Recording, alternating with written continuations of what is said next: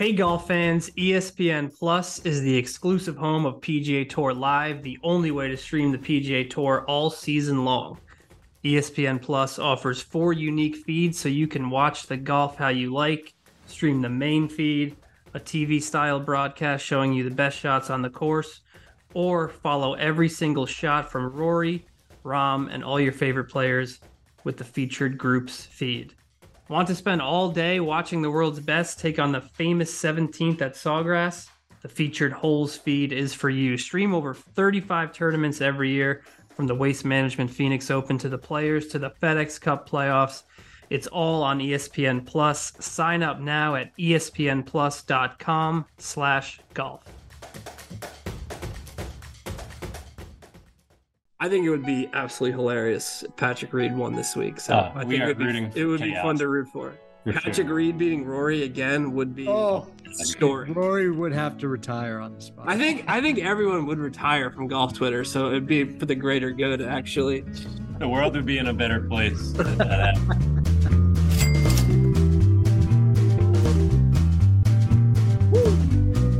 Welcome back to The Loop. I'm Alex Myers. As always, I'm joined by Steve Hennessy, Christopher Powers. This is a big week, of course. This is the Masters preview week for us. We are recording this a little early, but we have a fantastic guest. 20 years ago, you may remember Len Mattiace with one of the all-time great rounds on Sunday in golf history, really. And he just came up a little a little short. Loses a playoff to Mike Weir. Masters runner-up, though, Len Mattiace from 2003. We have a great chat with him coming up in a bit, so stick around for that. All right, but first off, let's get into the Masters. We are going to get into our picks in a little bit after our interview with Len Mattiace, but we want to first talk about how we're all going to be down there, boots on the ground. The boys are in town. The Be Right Back boys, artists formerly known as the Be Right Back boys, in town. Is this our first big major together? No, I guess we overlapped maybe at the U.S. Open last year. U.S. Open. I'm sure there's been others, but first Definitely time at Augusta. Yeah. And obviously CP's first time at Augusta. So that CP, you need us to help you. We'll show you the ropes when you're down there. Yeah. I do actually. My God. CP, what was it like getting the call for the first time? It's like getting called up to the majors, I imagine. Wasn't a call. The thing is, I feel like it. I don't want to air too much dirty laundry, but last year was my 5th year at Golf Digest, and I don't know. Let's just say I was a little salty about not going for after working at a place for 5 years. Sure. And then I was basically told you could have just asked, and that kind of made me a little pissy as well. Like, I don't know. Well, hasn't the work spoken for itself? But right, bygones are bygones. We're here, so it wasn't really a call. It was like a Slack message, I guess. I don't know if people know what Slack is. But again, I'm excited. I'm not trying to poo-poo anything. I can't wait. I've been counting the days. Steve and I are going to be there Monday. We're going to play a little golf. So it's going to be a special one. I don't understand why we're not all in the same house. It makes no sense. No sense. We literally do a podcast together, and we always do one during the week of right. Even when we're not great. And we're in 3 separate houses. 3 separate houses. Stories from you guys about eating Indian food all in the same house and having some beers. And now we're all in 3 separate houses. So again, I'm not trying to spoil my first one. It's a little confusing that we're not all together, but we'll be together all day. Yeah, there have been other years like that where the housing has been odd, but not quite like this.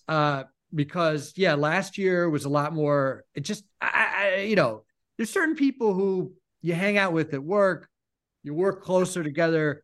Clicks. I would expect to be in the house with them. If this was, let's say, the Bolero Texas Open, I'd be like, why aren't we all staying together? But I'm just going to keep my mouth shut, except for on this podcast.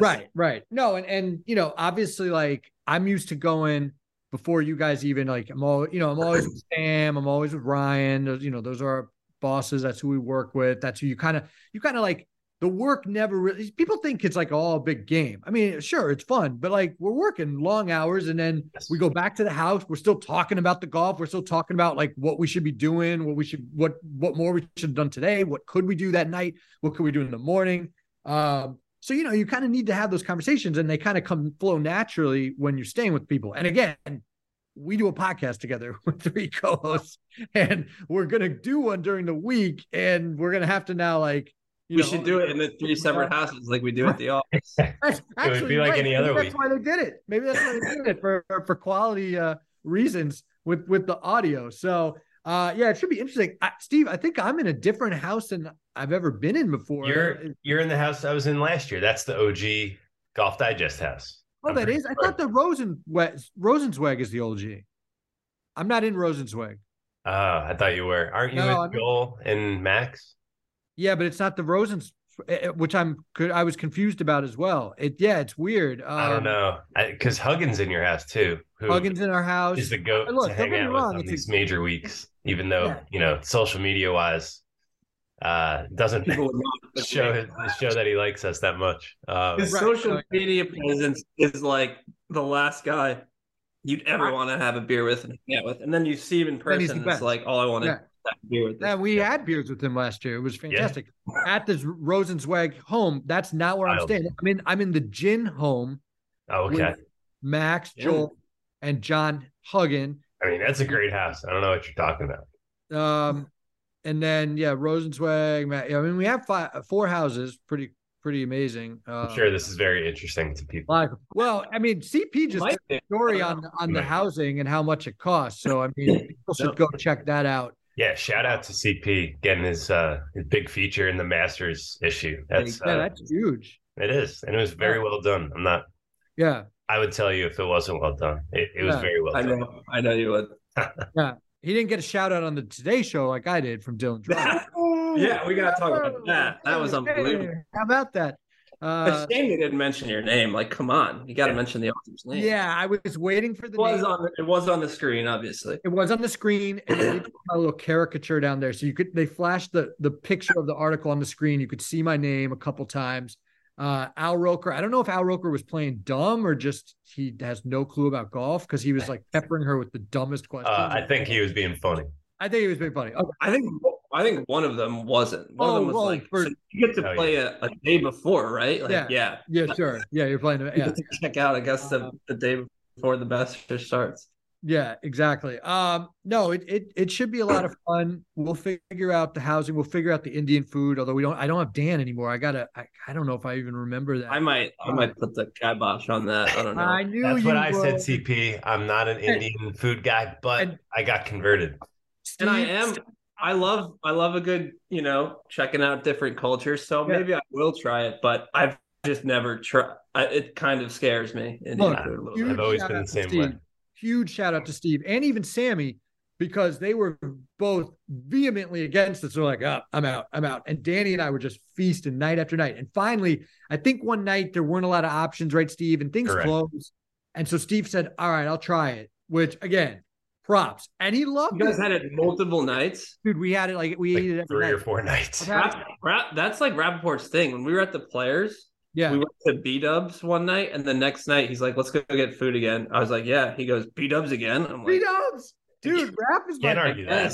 Spirit animal with went to B-Dubs 3 times. Yeah, with food. Good stuff. Yeah, he the year before we were in the same house, and we did the Indian food at least 4 nights, and then last year I believe we did it every night. I think so. We get the same. We get the same thing too. It's that good though. It's wow, and woof, it's a big portion. It is good. We got JT in on it last year. JT loves Indian though. We've had Indian with JT in Scotland. Yeah, in Troon, right? Yes. Yeah. So we got to do one Waffle House night now. Does anybody do a Waffle House night at night? Yeah. That's the time to go. You might see somebody get killed. That's true. Yeah. Is that why you want to go? That sounds like I've been to some Waffle Houses late night at Augusta. So CP, it's funny. We have a very similar timeline, because I just realized my first Masters with Golf Digest was 2015, obviously the Jordan Spieth runaway year, and I started working in 2009. So pretty similar, 6 years. I didn't feel quite the let's just say slap in the face that you did. I guess because I had gone I was fortunate enough to go as a patron 3 times. thanks to my grandpa's old tickets. Actually, the reason why I stopped going was because I had to work once I got the job at Golf Digest. So it was an ironic way. I had to stop going to the Masters because of Golf Digest, and then I had to wait 6 years to get back there. But now I'm very lucky. I've gone every year except since my daughter was born. I missed the Reed year. Not a bad year to miss, let's be honest. And I was there obviously for Tiger. So I didn't go the COVID year, but nobody really did. Only a couple guys. Yep. So no, it's going to be a lot of fun. CP, what are you most excited about? I'm curious.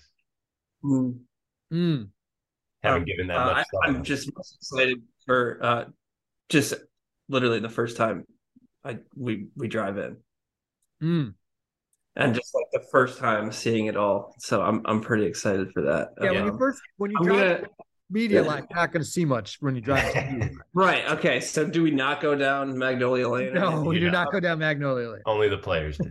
Only the players do. All right. So you can walk over there though. You can go over there once you're inside. It's literally stepping foot on the grass and seeing whatever the first thing it is we see. Food wise, I don't know. I've made the pimento cheese thing.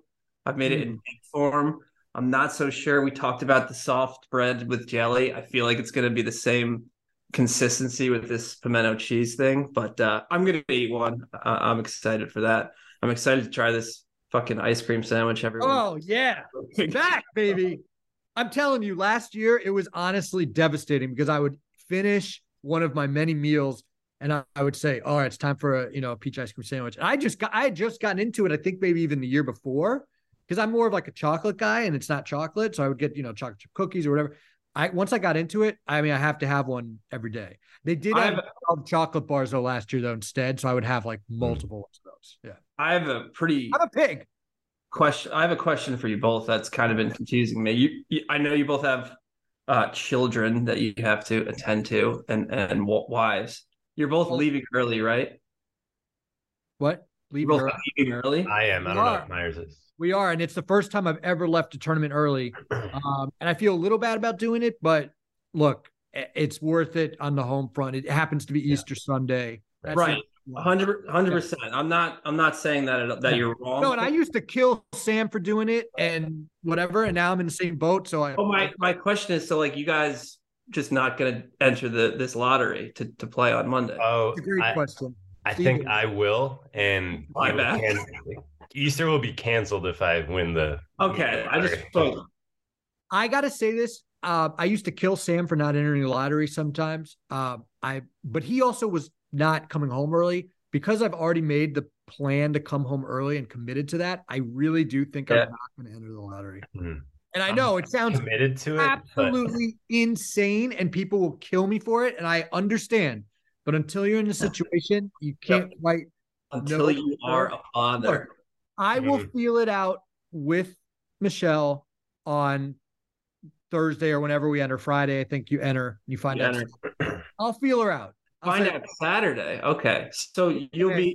It's not like you'll be in the air and then. No. But you find out like maybe Saturday, and so I'll feel her out. And if I get the vibe that it's like, dude, you said you were coming home, that was the whole point. Then I'll be like, all right.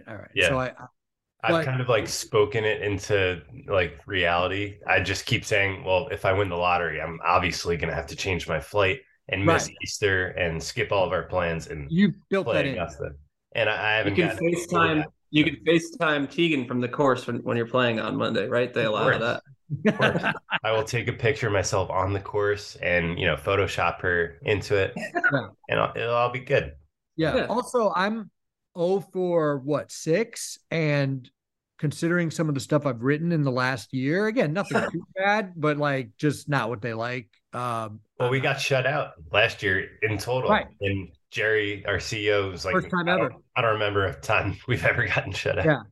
Yeah. So it can't happen twice. Better start deleting some tweets, I guess. Yeah, it's tough. So I look, I'm not going to win anyway. So, but I'll have to feel it out. We'll see. All right, Steve, I know you have a meeting to get to, so we're going to finish up this portion first, but let's get into our chat with Len Mattiace. Steve, first tell us, you have a unique connection with Len.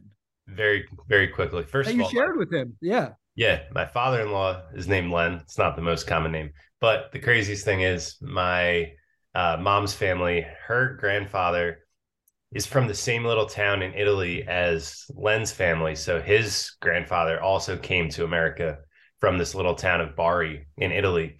And I just found out quickly researching Len before we did the pod and mentioned it to him before we recorded. And he was like, as dumbfounded as I was. He's like, that's so cool. Thanks so much for mentioning that. So Len Mattiace, great guy. Very cool. Steve, why don't you hop out and then I'll just wrap up with CP. All right.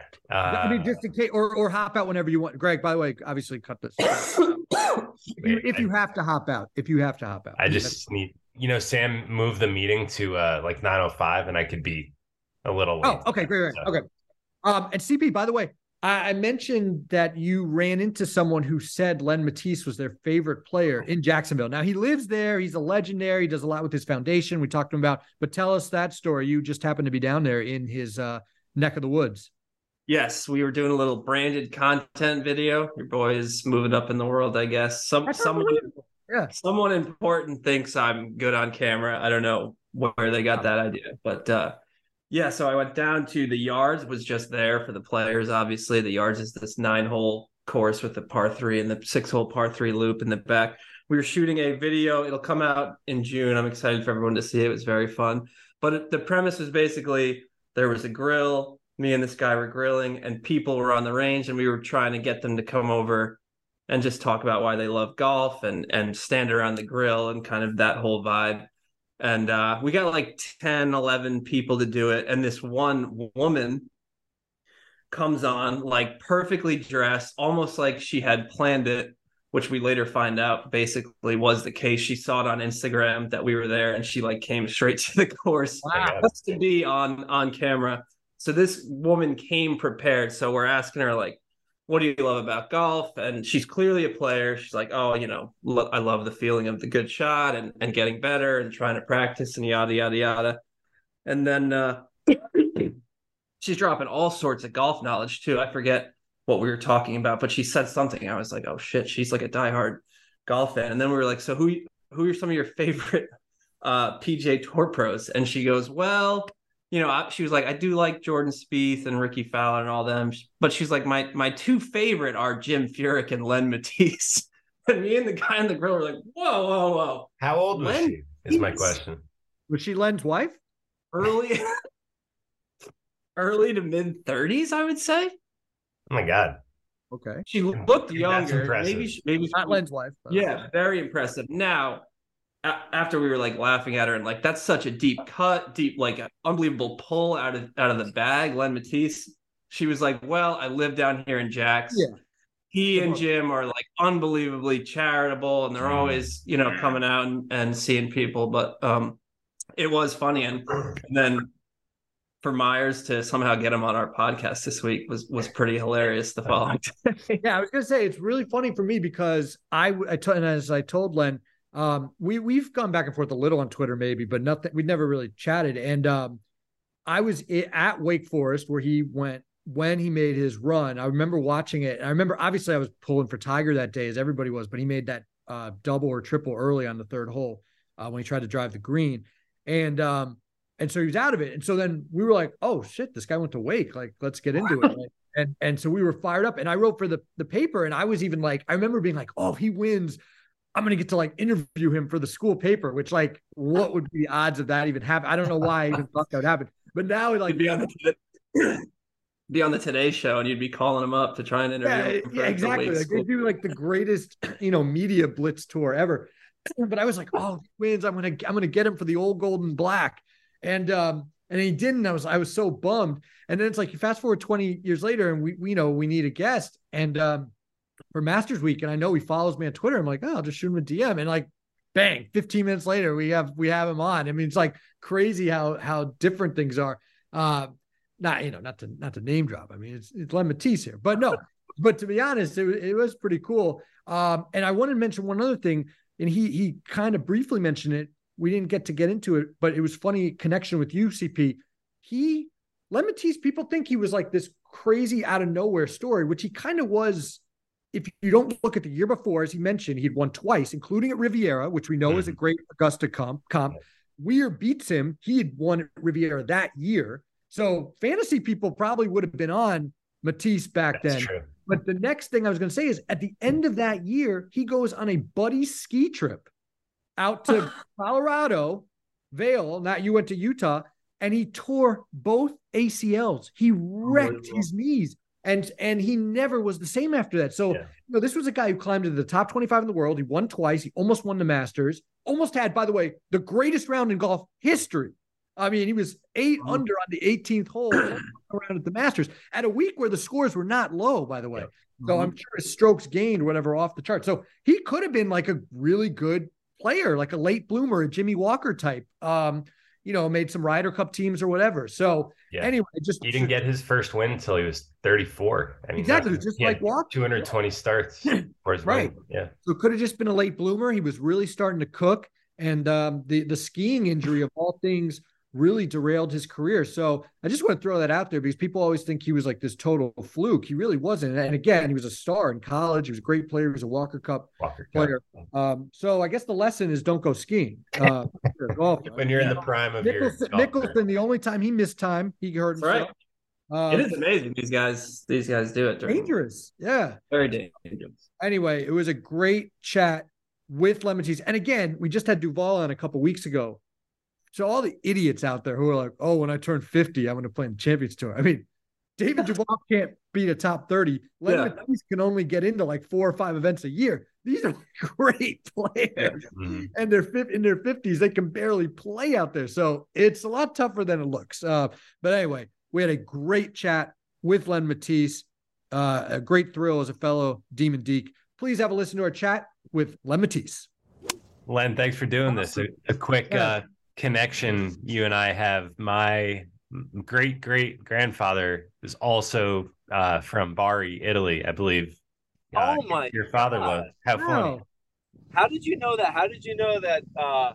Well, I think the Times Union did a story about you recently. So in doing research, I read that and I saw Bari and I was like, I think that's where my family's from. So I quick texted my aunts and uncles and they were like, yeah, sure thing. So yeah, my grandfather was from there. That's too funny. That's awesome. My great grandfather also, was in New York from Italy, so they had a similar path. So anyway, I had to mention that. That's too funny. Yeah. Thanks for that. That's incredible. All right, Len, we'll jump right in, and we'll get going. All right, we are very excited to welcome former Wake Forest Demon Deacon, former NCAA champion, 2-time PGA Tour winner, and of course a Masters runner-up, Len Mattiace. Len, thank you so much for joining us today. How you doing? You got it. I'm doing good. Good to be with you guys. Awesome. Well, first off, how's the golf game these days? I know you're out there right now. You played. I know you're doing a lot with your foundation in Jacksonville. Tell us a little bit about what's going on with you right now. Yeah, thanks. Well, my game's really good. I've been swinging well. I'm healthy. I feel good. Trying to stay young. I've been doing a lot of qualifying for Champions Tour. I'm not exempt on Champions Tour, so I have to do those Monday qualifiers, and as well, even PGA Tour events. Sometimes I get in, but I've been averaging about 4 or 5 Champions events each year. So when I get in, I need to play well. That's the goal for me to have really good Champions, finishes. So I play a lot. I stay with it, and when it's my time and I'm ready to get in, then I hope to just roll with it. On the foundation side, we're staying really busy. Len Mattiace Foundation is doing great. We do 2 things simultaneously in Jacksonville for my foundation. We raise money and awareness for the first tee of North Florida, which is over a 7-county area in across Jacksonville.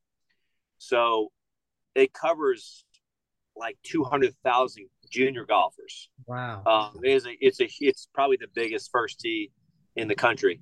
And then we also have a Stop the Bullying campaign, and that's in a couple counties in here in Jacksonville. We're focused on middle schools, and we're in about 35 public middle schools. And we do monthly projects with those kids, trying to send the right messages on a Stop the Bullying campaign. So every month we got things going on. We've got hundreds of volunteers. We take no salaries or administration fees for the foundation. We raise the money privately, and then we give it back to kids in the campaigns and initiatives that we do. Oh, that's great. So yeah, it's been great. We've raised about $700,000 on both fronts, and over 600,000 that we've raised has gone to the first tee. So that's great. Really proud of that. So that keeps me busy, but those two things in my life, the foundation side and the competition side, I'm blessed to do what I can do. Sure. Well, that sounds fantastic. And certainly you've made a huge impact in that area. Actually, our third co-host is traveling right now back from Jacksonville. And they did a video where they talked to random people. And one of the people they asked, who's your favorite golfer? And one of them said Len Mattiace. So there you go. Of course. So there you go. So you're a star down there. So anyway, Len, obviously this is a somewhat of a big anniversary for you, the 20th anniversary of the 2003 Masters. We got to ask you, when you think of that, A, can you believe that it's been 20 years? And B, what are those initial feelings that jump out at you when you think about that 2003 tournament? I can't believe it's been 20 years. I mean, time certainly flies. I mean, it's gone by so fast. But when I look back at that time, I was playing the best golf of my life. I was going up the world rankings. Mm-hmm. I'd won twice the year before at the Nissan LA Open in Memphis at FedEx. So I think I finished roughly 18th on the money list the year before. Going into the Masters, I think I had a third place finish at Bay Hill, if I remember. Mm-hmm. I was playing as good as anybody. I think it was only Tiger and Phil that had won multiple times the year before. So I was rocking and rolling, and I had prepared a lot for Augusta coming in. I'd gone to that course like 3 or 4 different times over a 4-month period, just to try to learn the course, learn the lies, see what was ahead of me, and be as prepared as possible. And going into the tournament, my confidence was very high. My skills were great. And I knew, though, that I was at a disadvantage playing there because like Tiger, like Phil, like Vijay Singh, a lot of the guys who have won and have gone back every year, I was at a disadvantage because I had not played there since college. I was on the Walker Cup team at Wake Forest, and I was at that time 19 years old. So here I am. However old I was, I don't know, I was 35 years old or something, and I had not played Augusta as a pro. So I felt like I was at a disadvantage, but I was ready, though. I was ready to go, and ended up shooting 10 under on the weekend. Nobody was playing better than me, Saturday and Sunday round. Sure. The way it ended up. Yeah, I mean, your confidence you knew was at an all-time high, but then you find yourself leading solo lead after the eagle on 13. Did the nerves kind of kick in a little even higher at that point, or were you just so confident in yourself that you didn't even feel them? If somebody told me, hey, with 5 holes to go, you're going to lead Augusta on Sunday, I would have thought I was going to be a lot more nervous and kind of, but I was in a zone that day. That Sunday, I ended up making 6 birdies and an eagle and the 1 lone bogey on 18. I was in a zone. And when that was happening, I was just trying to get out of my own way and let it unfold and see what I can do, see how low I could go. And I made great pars on 11 and 12, and then made the eagle on 13, and then poured on birdies on 15 and 16. Good par on 17. So it was that, if you're having a day, you know what I mean? Like if you want to have a day, that's the day you want. Yeah, I would say. No bogeys. I mean, I made pars on those really hard holes, like on holes 4 and 5, 11, a couple of bombs. I hold a 50-yard wedge on 8 for a birdie. And then I made a 50-foot bomb on number 10 for birdie. Yep. Things were just happening. And, I tried my best on 18 to hit that fairway, I was positive. I had the visualization going, but it faded off a little to the right, and the pine straw ended up making a bogey. And Mike Weir, I'm not going to say anything bad right now, but he made that 7-foot putt on the last hole to tie me. He did. So, but then we went into the playoff. Yeah, I obviously most people will remember the playoff and the approach shot that got away from you, and you got the bad break where it was behind the tree. But do you go back to what's the one shot that you would want back? I would almost assume it would be the tee shot on 18, maybe, or I don't know. What would be the one shot that you say, man, that you think about more than the others? The tee shot on 18, it wasn't that bad. It was a little bit in the heel, and it faded. That's a hard hole. I probably, looking back, if there was one shot, that second shot in the playoff, because if I remember right, I think I hit first. Yeah. Yes. And we had about 6 iron shots. And if I hit the green, I put the pressure on Mike. And, I'd probably like to have that shot over. It was about 10 yards left of the green, not the end of the world, but it ended up right behind the tree. And just kind of deadsville from there. It's such a steep slope to have to chip up the hill. You better get it up or else it's going to come back down to you. And I'd definitely like to have that shot over. You talked about go ahead, Myers. I was going to say, is that, we talk with the Eisenhower tree was finally wiped out by a storm. I mean, is that the Mattiace tree? Do we want to get rid of that? No, don't name a tree. Don't name a tree after me. No, okay. don't do that. No, but it was right in line, with me. But I'd definitely like to have that shot over and hit the green. But when we look back on it, on that playoff, Mike was in that final group the last day, and he played really well. Because when you're in, when you're in that last group at Augusta, the spotlight's on you, and he had all the pressure on him. I think Maggart was in that last group, and Jeff had some bad holes, so he was out of it, let's say, after number 12 or whatever. But we both hit great drives on 10, so that was good because, that's not an easy tee shot as a right-handed, Mike's lefty. So we both had to curve the ball. Like, you have to hit, as a righty, you have to hit a 20, 30-yard hook to hit, keep it in the fairway. So I executed that. But, that's the way, it's the way it goes. I mean, we try our best to hit the shots. And, I missed that green. If anything, I probably should have left it open a little. I mean, how do you know, though? You're just trying to hit the green. But the pin was all the way in the back left. And, that right bunker is when the pin's on the back left, the right bunker would have probably been better if you had to miss the green than left.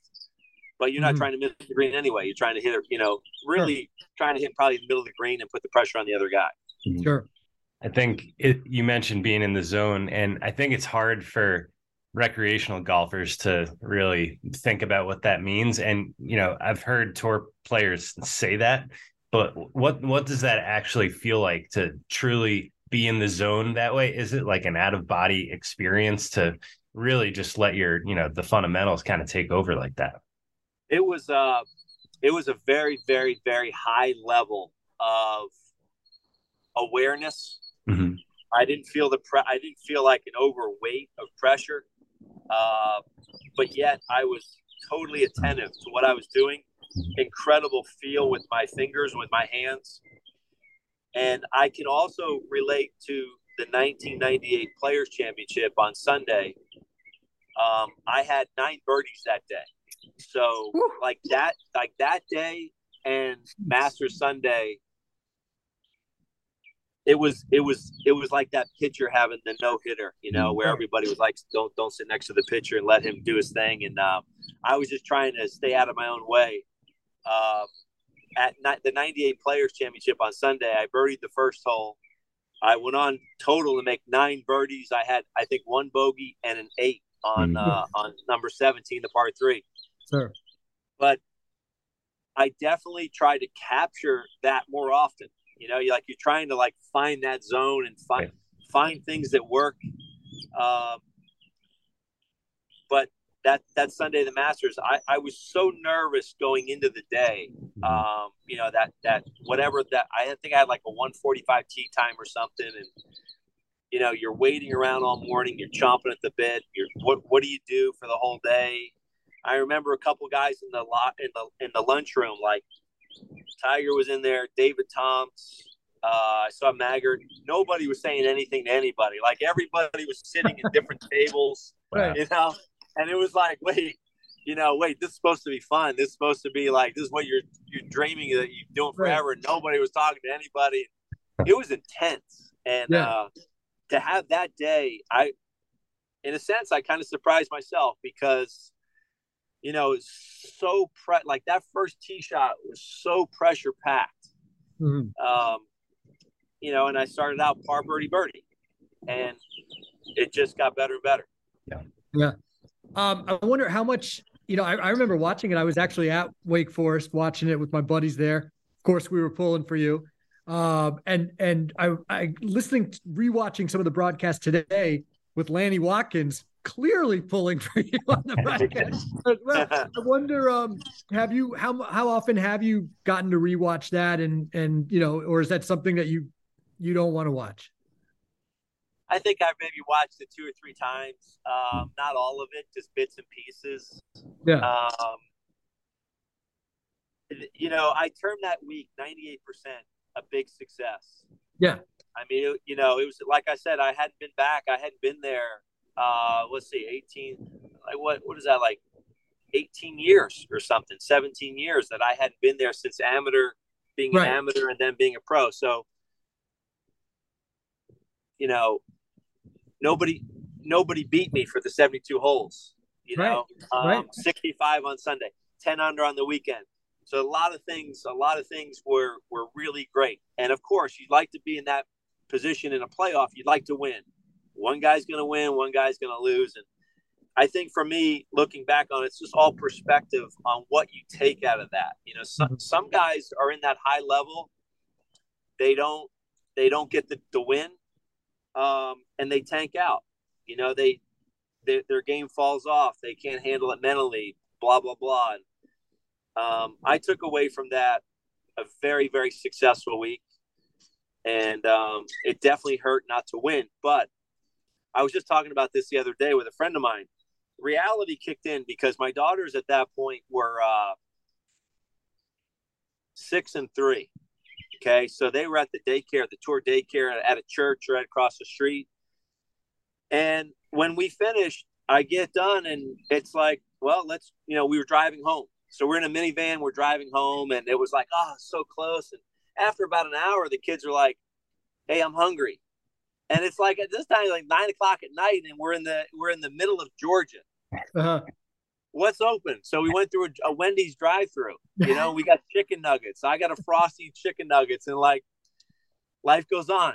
Right. And the next week was Hilton Head. So it's like, let's tee it up again. And you tee it up, and you don't know what can happen. Right. That's crazy. Well, the 13th hole, it was pivotal for your run, obviously, make that eagle. And it's changed quite a bit for this year's Masters. So I'm curious your thoughts on that change, moving the tee back significantly. Do you think that'll kind of restore, that shot that you had in 2003, that 5-wood into the green? 5-wood, big time. Yeah, I hit a 5-wood. Yeah, I hit an Olimar 5-wood. Olimar, there you go. Yes. Olimar. I Maybe love not that club. I still have that medal. Yeah, nice. I still have it. That's right. I still have it. I didn't get rid of it. It's in my garage though, but it's I love that club. But they might not be hitting 5-woods this year. Let me say this: that they know what they're doing, and that hole will have more teeth being as long as it is now, and so we're gonna see a lot more ups and downs on that hole. You know what I mean? Like people aren't going to necessarily hit 7 irons and 5 irons into that green anymore.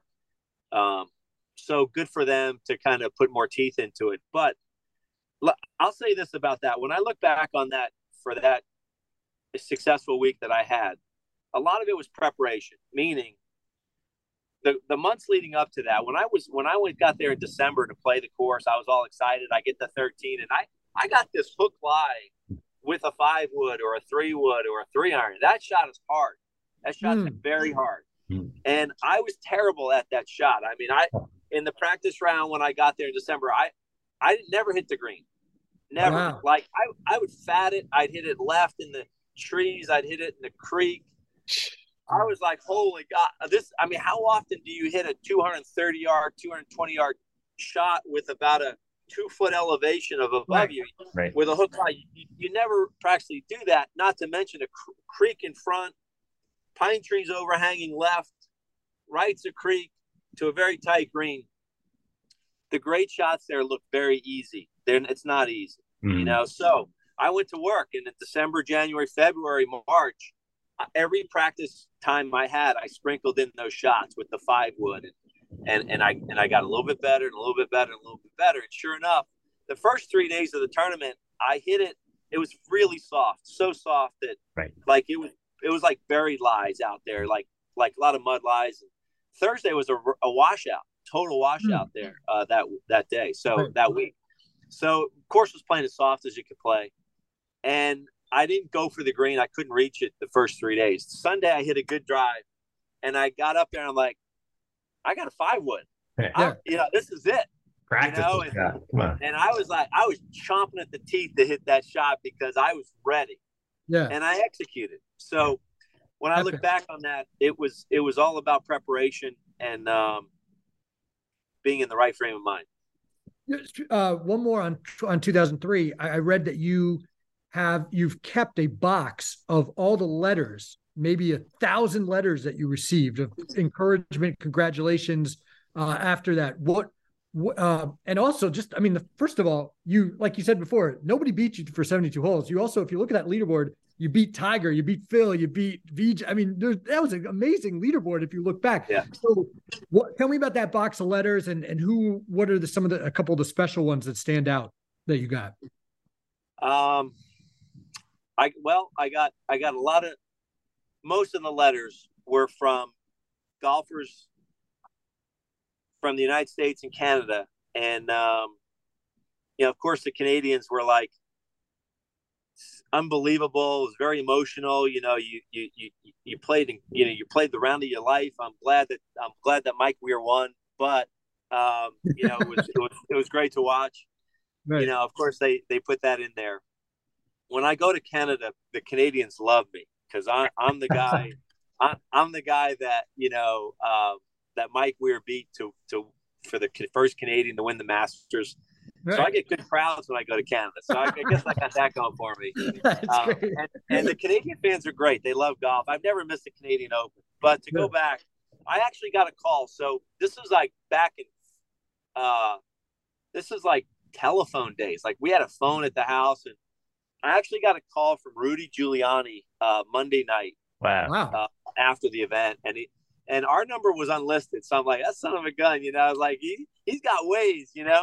But so he called me up. He's like, please. I was like, please hold for Rudy Giuliani. I'm like, oh my God, Rudy Giuliani. So when he got on the phone, it was a nice conversation. He, fellow New Yorker, right, was rooting for me, and he just said, your play that Sunday was incredible, and you really showed a lot, on how you held yourself and the talent that you have. That was a very nice call. But I got hundreds and hundreds of letters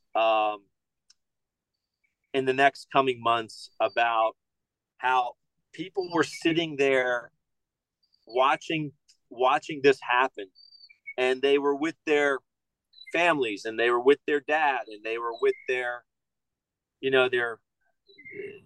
kids, and they were really rooting for me because they could kind of feel like the comeback story. Mm-hmm. And especially I'd lost my mom in 98 from lung cancer. She was only 61 when she passed. Mm-hmm. And I got a lot of nice letters from people that were just rooting for me, and it meant a lot. So, it's over 500. It was incredible. Wow. That's amazing. By the way, I'm a fellow New Yorker as well as the Wake Forest. So we have that in common as well, and you have obviously the heritage with Steve, the Italian. Yeah, about that. So small world here. 2 quick ones for me. Speaking of the Deeks, Webb Simpson, Paul Tesori, another Jacksonville guy, goes to Cam Young, another Demon Deacon. Is that is that just shows how tight us Wake Forest grads are? What was going on there? That's pretty nice. I'll tell you, they're quality guys. I mean, Webb has been a champion, ever since he was a junior golfer. And Cam Smith he's fabulous. I've gotten to know his dad a little bit from Sleepy Hollow. Mm-hmm. Dad's a great PGA pro, and Cam grew up on a golf course. And they're world beaters. So good for them. And I'll just say this. Cam Smith is a smart guy, and Paul Tesori's a smart guy. I mean, Cam to grab Tesori's as good as they get. I mean, that's a guy that you definitely want on your bag for experience and confidence, and he's been around the block. So, but Cam Smith Cam Young is playing some great. He's playing some great golf, like incredible. So good for him. Well, that leads me. You mentioned a PGA Pro there with David Young, Cam's dad, and I wanted to ask you quickly. I know, famous story about you, purposely or intentionally 3-putting on the final hole at a course in Rhode Island to preserve a longtime Club Pros course record. That's a great gesture. But you said that was kind of an unwritten rule amongst tour pros that they should kind of do that to let the local guys have their fame, I guess. Well, you know what? I mean, here's just a quick backdrop on that. When I walked into the club at Pawtucket Country Club in Rhode Island, it's a Donald Ross course and par 69. When you walk into the golf shop, the course record is, in big kind of it's like a big piece of paper with all the holes on it. And I think the pro is Les Kennedy, and he has been a pro there for 40 years. Yeah, he was the guy. He was like Mr. Rhode Island golf. So I'm like, I just looked at it and I'm like, wow, that's incredible. 61. So I go out with my buddies to play, and I was having a great day, and I ended up on the last hole having a 12-footer for 60. Wow. And I'm like, if I make this, I'm like, there goes the course record. So I hit it out there 5 feet, and then I just knocked the ball away to not finish the hole. Because I wasn't even going to tie the course record. Because you know what? Now if I was shooting maybe in the 50s, right, then maybe I get that course record. Sorry, Les, but I'm the guy. But just to potentially make it beat him by one, I wasn't going to do that. That's a great job. But those guys, PGA pros, that guy been at the course for over 35 years, and they work hard, and it's their place. So it wasn't the right time. Very classy. I expect nothing less from a Wake Forest guy. Who's your Masters pick? I don't really have a go-to. PGA Tour golf right now is fabulous. You know what I mean? Like all those top golfers. I mean, it's great. I always root. It seems like with the Masters, springtime, Wake Forest, I always root for the Wake guys. Okay. Just because of where we come from. And so I'll be, on the weekend, obviously black and gold right there. There we go. Cameron Young, maybe it's his time. Yeah. By the way, obviously Wake is always a golf school since Arnie. We've been a basketball school. I like to say we're a football school now. And now apparently we're a baseball school, number 2 in the country. Incredible. Wow. So we're coming up. Incredible. Only a student body of 4,500 students. So. That's right. That's right. Yeah, we excel for sure. That's right. Well, Len, thank you so much. We really appreciate the time. We appreciate sharing the memories with you, and enjoy the Masters next week, as we all will. Appreciate it. It's going to be really exciting. Thanks, guys. All right. Thanks again to Len Mattiace for joining us. And now, wow, we broke this up. This is a real super show here. Podcast magic here. Steve and CP have been transported all the way down to the Augusta area. They are at Sage Valley right now, coming to us on Monday. I will be joining them at Augusta tomorrow on Tuesday, or whenever this comes out. But they're down there at Sage Valley. Guys, how was the trip down? Where did you fly into Atlanta, drive over? What happened? Did the 2-hour drive. No complaints. Our Kia was booking it 90, 95 on I-20. And we've got Soul this week. Kia Soul. Yeah. The Soul. Soul is in us. Shout out to Soul, little pod sponsor. I would say the drive was shorter than it took us to get our bags, and I don't think I'm exaggerating. No. No one likes these travel stories that writers tell on Twitter, but it was absolutely absurd. We actually saw legend Dave Fleming of ESPN, who will be doing the action on Masters.com, and because he's a former course panelist of ours, so we said what's up to him, and he's like, "Yeah, I hate to be that guy, and I'm not, but this is absurd." Yeah. So anyway. Voice of the San Francisco Giants. People will know. That's right. Now, I'm probably the only one who would know his face in an airport. You spotted him out, which was amazing. I definitely wouldn't. So kudos to you. CP is an incredible spotter, though, as we know. Pac-Man Jones. He's got his head on a swivel at all times. I mean, hey, when you're going to a Masters, you should have your head on a swivel. You do you run into people, whether it's golfers or whatever. Now you check bags because you brought your clubs. Correct. Yeah, I also have. We don't have to do this. Yeah, it's not that interesting. I had a massive bag, couldn't fit on the plane. I'm going to California next week, whatever. Yeah. But that's why. That's why. You're going straight from the Masters to California. Yeah, just keep tacking it on. You live in the West Coast now. He's going to have the status of all statuses after this stretch. That's right. This dude's been traveling. It's about time to grow up, cash in on some points and all that nonsense. He finally put his United number in a reservation through a work trip. I was like, how have you not been doing this? I know.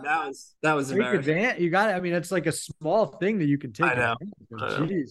All right. So you had a tee. You were booking it 90 miles an hour to get to Sage for a tee time this afternoon. We moved our flight earlier to make sure we were here in time to do the pod because that's how committed we are. And naturally, it's about to rain here, unfortunately. Well, yeah. I mean, the area, it's been bad weather down there. Yeah. We saw it at the Nat, obviously the women's. Tomorrow looks glorious, Wednesday, Thursday, and then it looks. Of course. Yeah.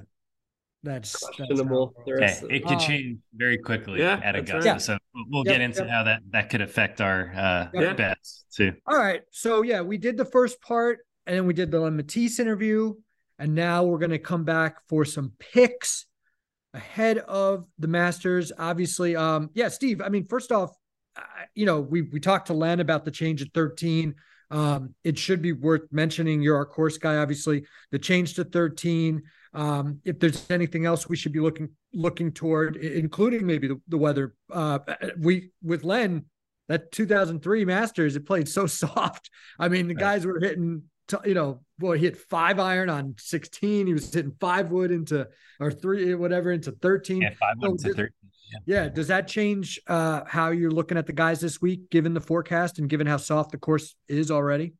Yes, I think it could change things in a few ways. If it is softer, and obviously Augusta National could change, and they have the sub air, they could control the moisture in the fairways and the greens and get that out better than they could in 03 when guys were having mud balls and all that.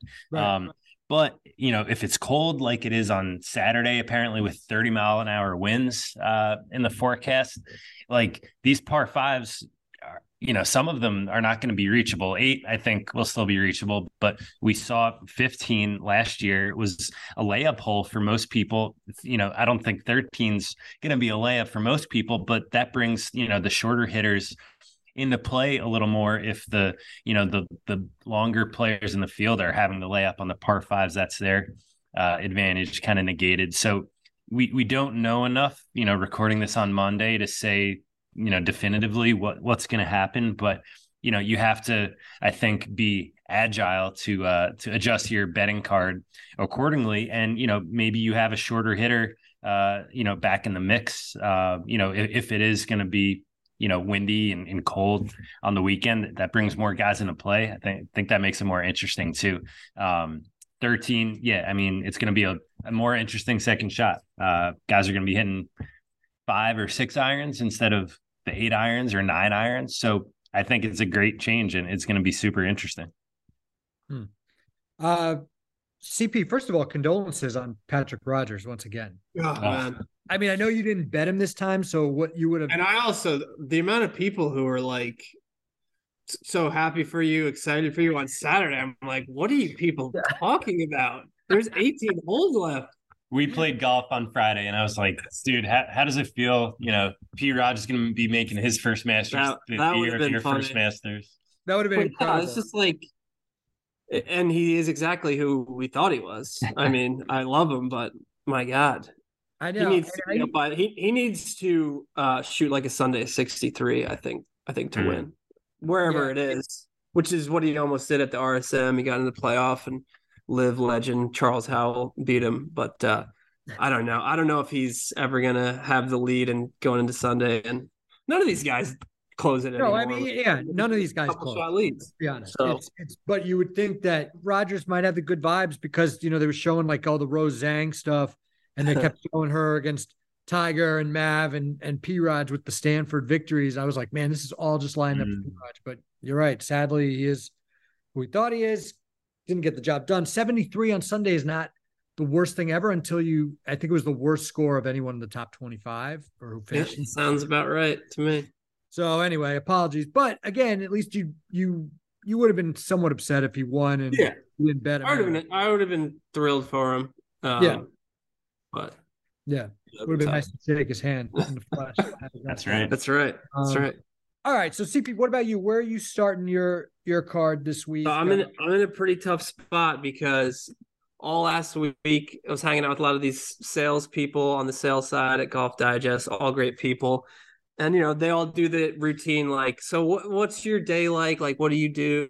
And I'm like, oh, I do the podcast, gambling. And the next question is, oh, so who's your pick next week? Yeah. And I told everybody, I think I was going to roll with Tony Finau. So I'm going to still do that. Okay. Because I know he's 20-1 some places. He's not under the radar. We're not going to play that game. I guarantee you somebody calls like Rory under the radar this week on Golf Channel. So be on the lookout for that. But so I'm not going to tell you he's under the radar, but hasn't had the best start to the year, I don't think. And whatever, he's coming in a little sneaky. You could say that. So I am going to do that because I have told people that. But on the drive here, scrolling Twitter, on the plane ride, I think I've convinced myself that Xander is going to win this week. So I'm going to roll. Xander. I think Xander will be my number one, probably have him in the column. So I'm going to roll with Xander. I just think it's time to peak. Similar to Finau, kind of quiet start to the year, but some strong showings at Amex. Played well at the match play. I like that he hasn't won yet. Hasn't really had a crazy close call. I think this is the week to peak, obviously. So we've been saying it for years. It's time for Xander. So I'm hoping it's this week because I will be betting him. Interesting. Look, I'd love to do it. I probably will as well. Because I mean, look, I started picking Rahm 5 years ago. I said I would keep picking him. I'm not going to bet on him though, 9-1. I mean, it's just stupid. So these odds are just so tough though, Steve. I mean, there's not that pretty bad. There's how many guys are like, even, I kind of like Morikawa. I think Morikawa compared to the other guys is good value at 22-1, but still 22-1 is not like crazy. You would think a guy who hasn't won in almost a couple of years, you'd maybe get better odds than that in a major. But I don't know, Steve, look at all these guys who are under 25-1. I mean, I know. It's too bunched up. Usually we get, an adjustment, and I think that'll happen by Tuesday and Wednesday. Some of these guys will get to like 30-1, and maybe you'll get a little value on some of them. And I don't know that that's going to be Schauffele. Morikawa maybe, because for some reason people don't like to bet him. And he hasn't, he's had close calls this year, but he hasn't gotten it done. And that's what people just see on the surface. But, he's as good as anyone in this field still approach wise. Same with Tony Finau. I'm with CP.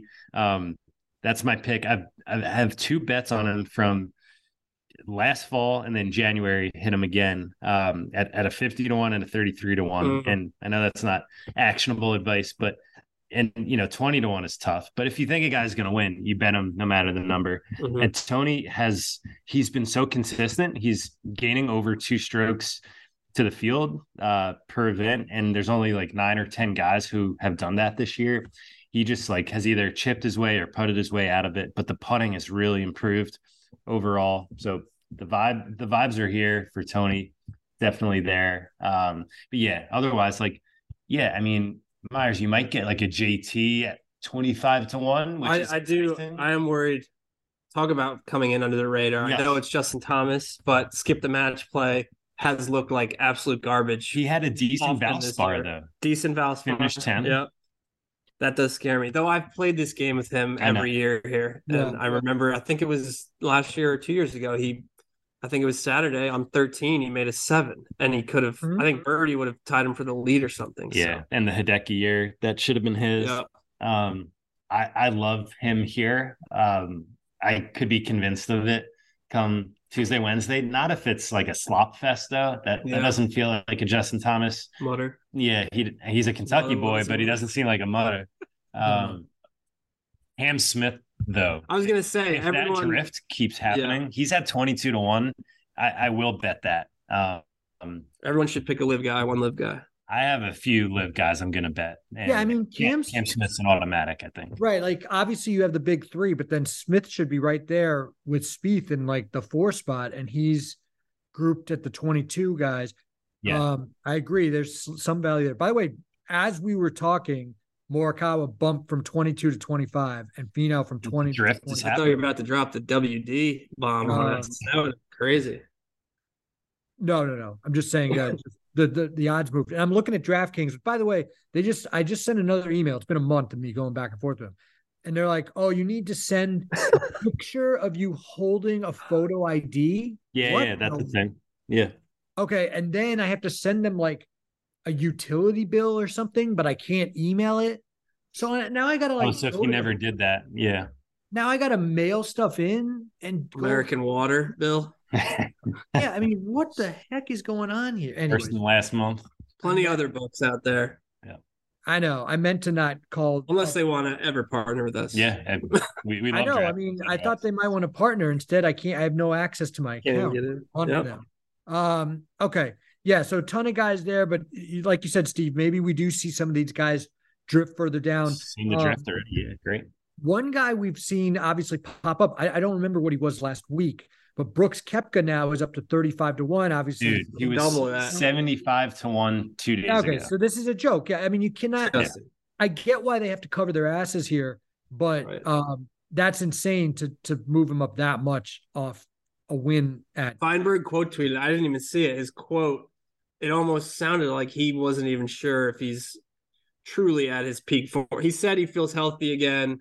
Yeah, he's ready to be around these dudes again, but I forget the exact quote, but he was like, I'm ready to get back to Augusta, but I don't know if I'm like fully all the way back yet. So is that like making himself an excuse mentally? Yeah. I mean, he's always talking out of one side of his mouth, however the cliche goes. I saw him say something where he was like, I know I'm going to get back to that level, but I don't know if it's going to be this year, but that was it. Yeah. And it's kind of like, oh, that's interesting. So, by the way, all-time European word, I flicked it on just to see the final putt yesterday. I was telling Steve about it, which, I mean, Brooks won, but they had the camera on Joaquin Neiman, who was spraying Munoz with champagne because they won the team event. It's just like all over the place. But anyway, they go back to the Brooks interview, and now I've completely lost my train of thought. What the hell was I going to say? Word. Oh, the European word. He makes the putt, and whoever the commentator was like, Koepka in fine fettle before Augusta. Isn't that Arlo White? He's the announcer on Lasso. Fine fettle. Yeah. Which I guess is just form. Fine fettle. Yeah. I like that. That is a new one. Yeah, I've never heard that. Drop that on Huggy this week. We'll appreciate it. Yeah, see what he says. He'll like that. Okay. Let's see. So we got maybe some guys drifting down. Obviously, we have like Corey Connors moving up, Brooks moving up way too much.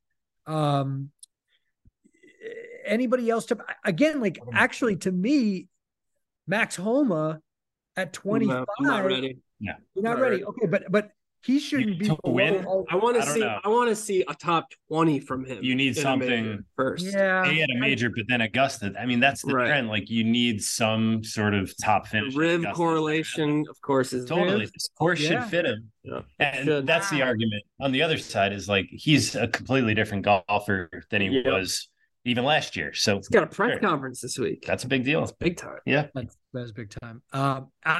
Anyway, I think he should be above some of these other guys, and he's at 25. Now, again, 25-1 max home to win the Masters still seems low, but not when you look at this board. If you're going to bet any of these guys, you have to suck it up and take on these what seem like atrocious odds. I mean, it's just, it's a bit much here. I mean, Jordan Spieth, I kind of get it, but still 16-1 seems, I don't know. Yeah. It's wet and wild. I don't know how I feel about him. Yeah. I don't. I have a bet on him at 25-1, but it's good number. 16 is tough. Shout out my guy Tom, who got me that in Vegas. Yeah, but if you think it's Spieth's year, you bet it, despite of the number. I don't know, in a mutter, he can do it. Like, then it's not like distance is a huge, separator for him. He's gotten longer, but. Yeah, I would bet him regardless, of the weather. He's kind of like a, weatherproof guy for me. Yeah. Kind of like your what are we thinking with Will Zalatoris? Because obviously, talking about a drift. Right. Exactly. We heard the rumors. He's bad. Then he played great at Riviera. Obviously, he's been amazing his first 2 years at the Masters. And he was in that 25, 20-ish range. Now he's all the way down to 35-1. I mean, on one level that kind of scares me, but on the other hand, it's a little tempting. I don't know. What do you guys think? I mean, it's worth a sprinkle if you want to bet it out, right? Yeah. 45-1 is kind of insane for someone with that. No, 35. He was 45 in another book this morning. Oh, really? Oh, okay. Yeah. Wow. That does seem tempting. Shop at your local outlets. You got to shop. This is a week to shop. Yeah. Sure. It'll be all shopping for me this week. Yeah. Shopping spree. Go on a shopping spree. How are we doing cap wise coming into this week? I know couple nice hockey overs yesterday. Hockey we hit over. CBB, little LSU women. Angel Reese up in your grill. Yeah, you got to get creative building that cap. Yeah, that was a wild weekend. That was that I just broke even thanks to that and that hockey over I gave out. So I'm not in the plus, but nice to not have to Venmo the bookie for once. All right. What about did your bookie make you take a picture with holding a picture? No, it's been smooth sailing. That's why you go. That's why I keep coming back. That's why I keep coming back every week. I need a local guy then because drafting. Yeah, everybody needs a local. It was so great, and the bachelor party I was just on in Utah. I was taking bets from people on the bachelor party. We were out watching the games. Like, you got to have a local. Wait, were you acting as the local? No, I was acting as the local's local. You're the middleman of the local. Middleman, yeah. Okay, interesting. Okay, so who's winning this thing? What else? Are we? Or what other props? Man, I just want to say. Yeah. Patrick Reed finished 3 back of Koepka yesterday. Yeah. If there's another round, like, I don't know, does he win? Does he shoot 65 on Sunday if they play a 4th round? And where Obviously, is he has won here before. I think he's 65. I saw, like, that's pretty good when some of these other live guys are, sub 40, sub 30. DJ's down there, Koepka's down there, Cam's down there. Yeah, I don't know.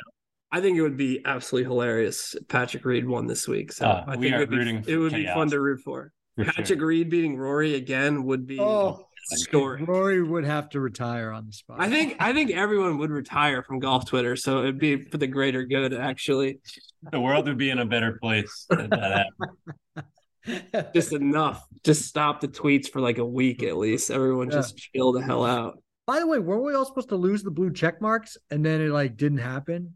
Yeah, we still got it. Yeah, you tell me. I wouldn't know. That's right. I forgot. CP, we've been promising you that we were gonna get back on your level for months now, and you've been waiting. Come back to the farm. He just climbs up subscriber or follower wise. So. Yeah, that's right. This is a tough week though. I feel like it's not going to be a big Twitter week. You'd be surprised. Things could pop.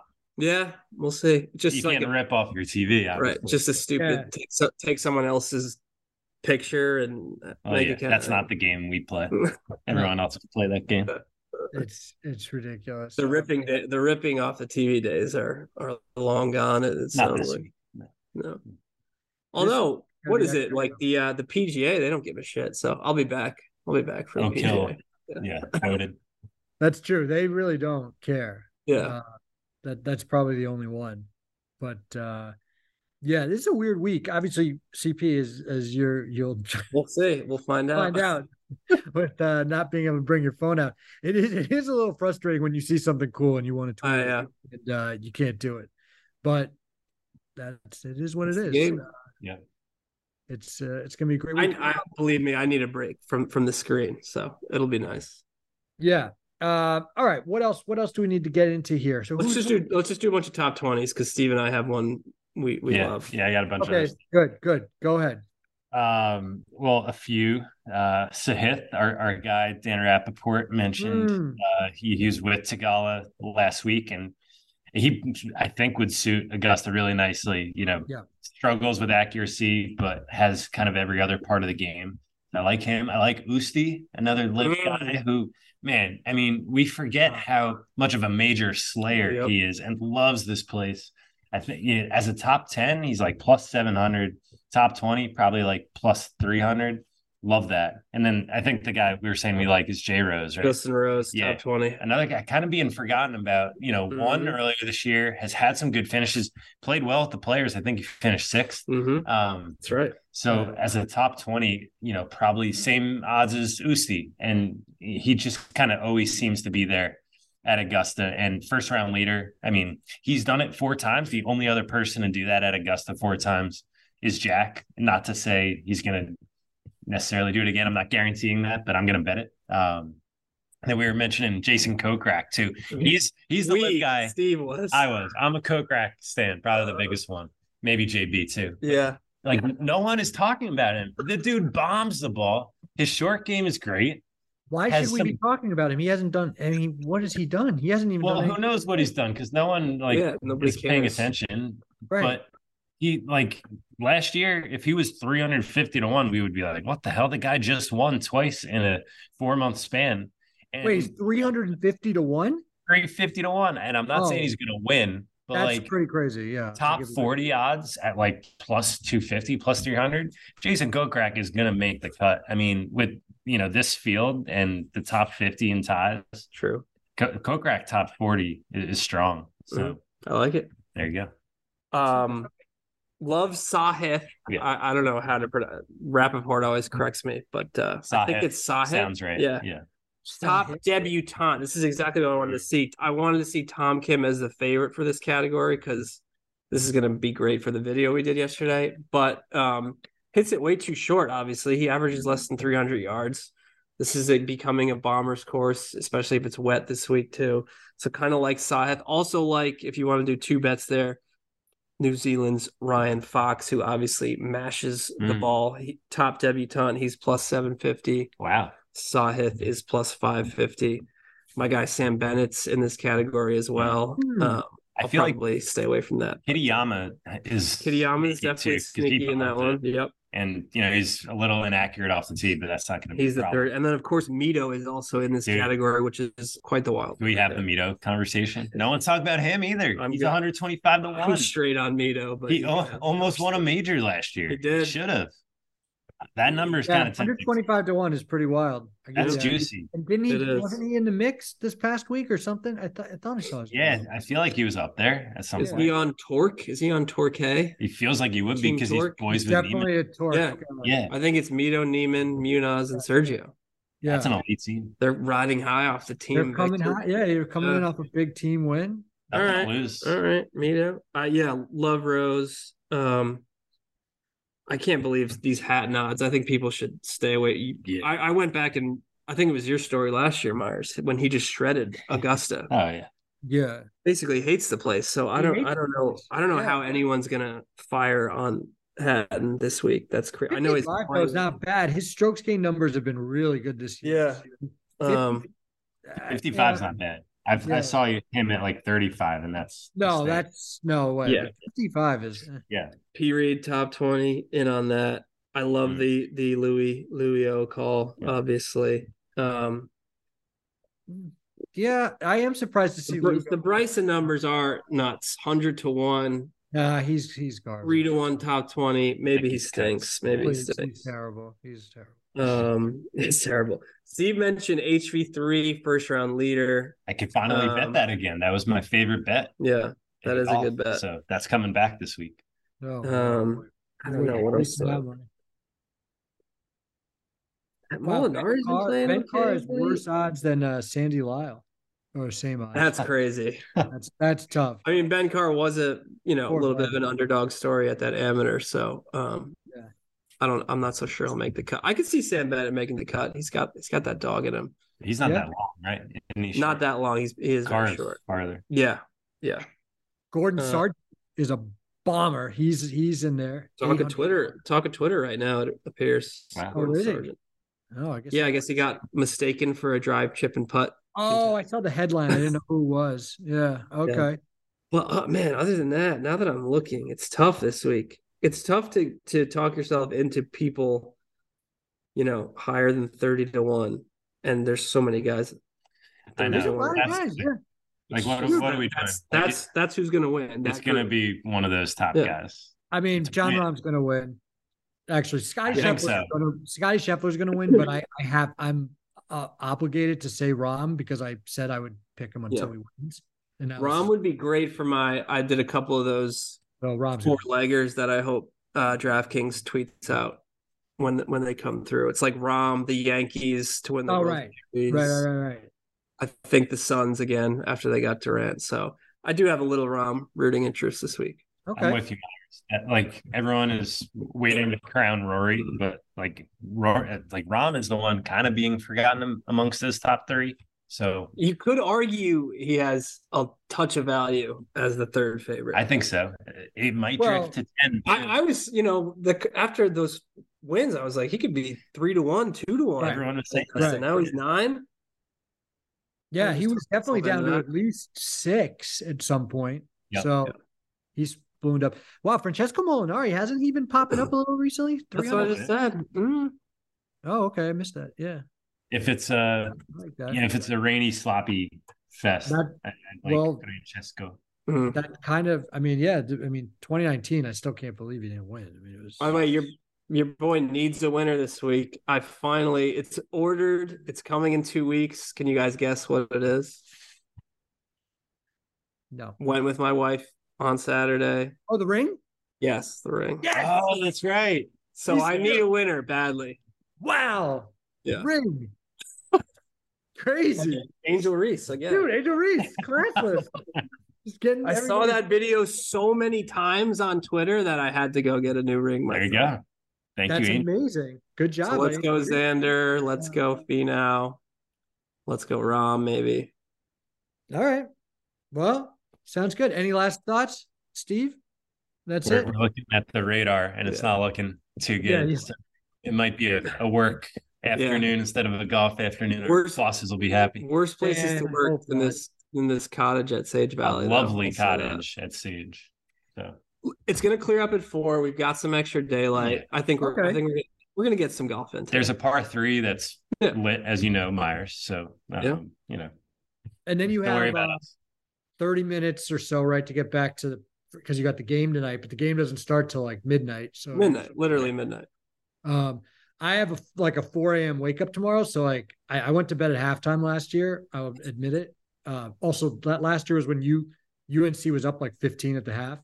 Right. So I woke up and I get to the airport and I'm like, wait, Kansas won the national title. Oh my God, that's right. It was and then UNC starts preseason number 1, doesn't even make the tournament this year. So they go from they had a national title in their grasp. Brutal. So I can't imagine even staying up till halftime tonight. But again, it's like, unless I bet it, why would I even care? I mean, UConn, it's in our backyard, but whatever. I want them to lose so badly. Fuck. Oh yeah, I mean, of course, I want the underdog to win. UConn's won enough, but by the way, I would win like 300 some bucks. So we're rooting for UConn. You sure? Okay. If UConn wins, the Licata family pool. Oh, nice. UConn's like tied with Duke. They're basically the best program almost ever, other than UCLA. I mean, it is amazing. Insane. They would have 5, and all 5 of them are after like 1990 something. Yeah, and their little 25 fucking years pocket of fans and stores. They're just gonna talk and like at least 3 LA different Lakers coaches. for the rest of them. correct. It's not like there's any even like commonality. Like it's. Well, Calhoun built it, and He did. He built it. Calhoun's a goat. But then they destroyed it. And then his name came in? Early built it up. Ollie came Kevin in. Ollie came in. Then they destroyed it, and then Hurley came in. That was a Kentucky year. It's kind of crazy. And then of course the women are the best program in history of anything. So they're the best basketball school ever. Not even close. I mean, it's UConn. Like what? Of the last 30 years. Let's remember. Well, not if you combine the 2 programs. Oh, yeah. It's not even close. I mean, there's no one counting the women too. Yeah. Yeah, well, I mean, they got it. They've won a lot of titles. I know Kentucky old school, UCLA old school, but what have you done? Still have 6 to UConn's 5. So okay, all right. I mean, they only had about a 50-year head start on them. Ring culture at its worst right now. Disgusting. We have 6. All the Steelers fans. That's right. Yeah. All right. Let's wrap it up. Good luck, guys. I hope you get to play, and good luck with your bets tonight. And I'll see you guys tomorrow. See you tomorrow. Let's do it. Taj of India. Yeah. Taj of India. Get ready to be cooking up some good stuff all week for us. A little naan bread. I'm down. I'm down. There you go. Boom. All right. Thanks to everybody for listening. Thanks as always to our producer, Greg Godfrey. Thanks again to Len Mattiace for joining us. And please subscribe wherever you get your podcast. Check back next week. Again, hopefully we all just make it back from Augusta. Hopefully you don't get robbed again, CP. See ya. You got to dive in. Have to. Well, Stevie's driving, I assume. I'm driving, and I'm assuming on the golf course there'll be a few beverages. So I'm going to pay myself. It's fucking Coors Light. It's a little water. It's basically water.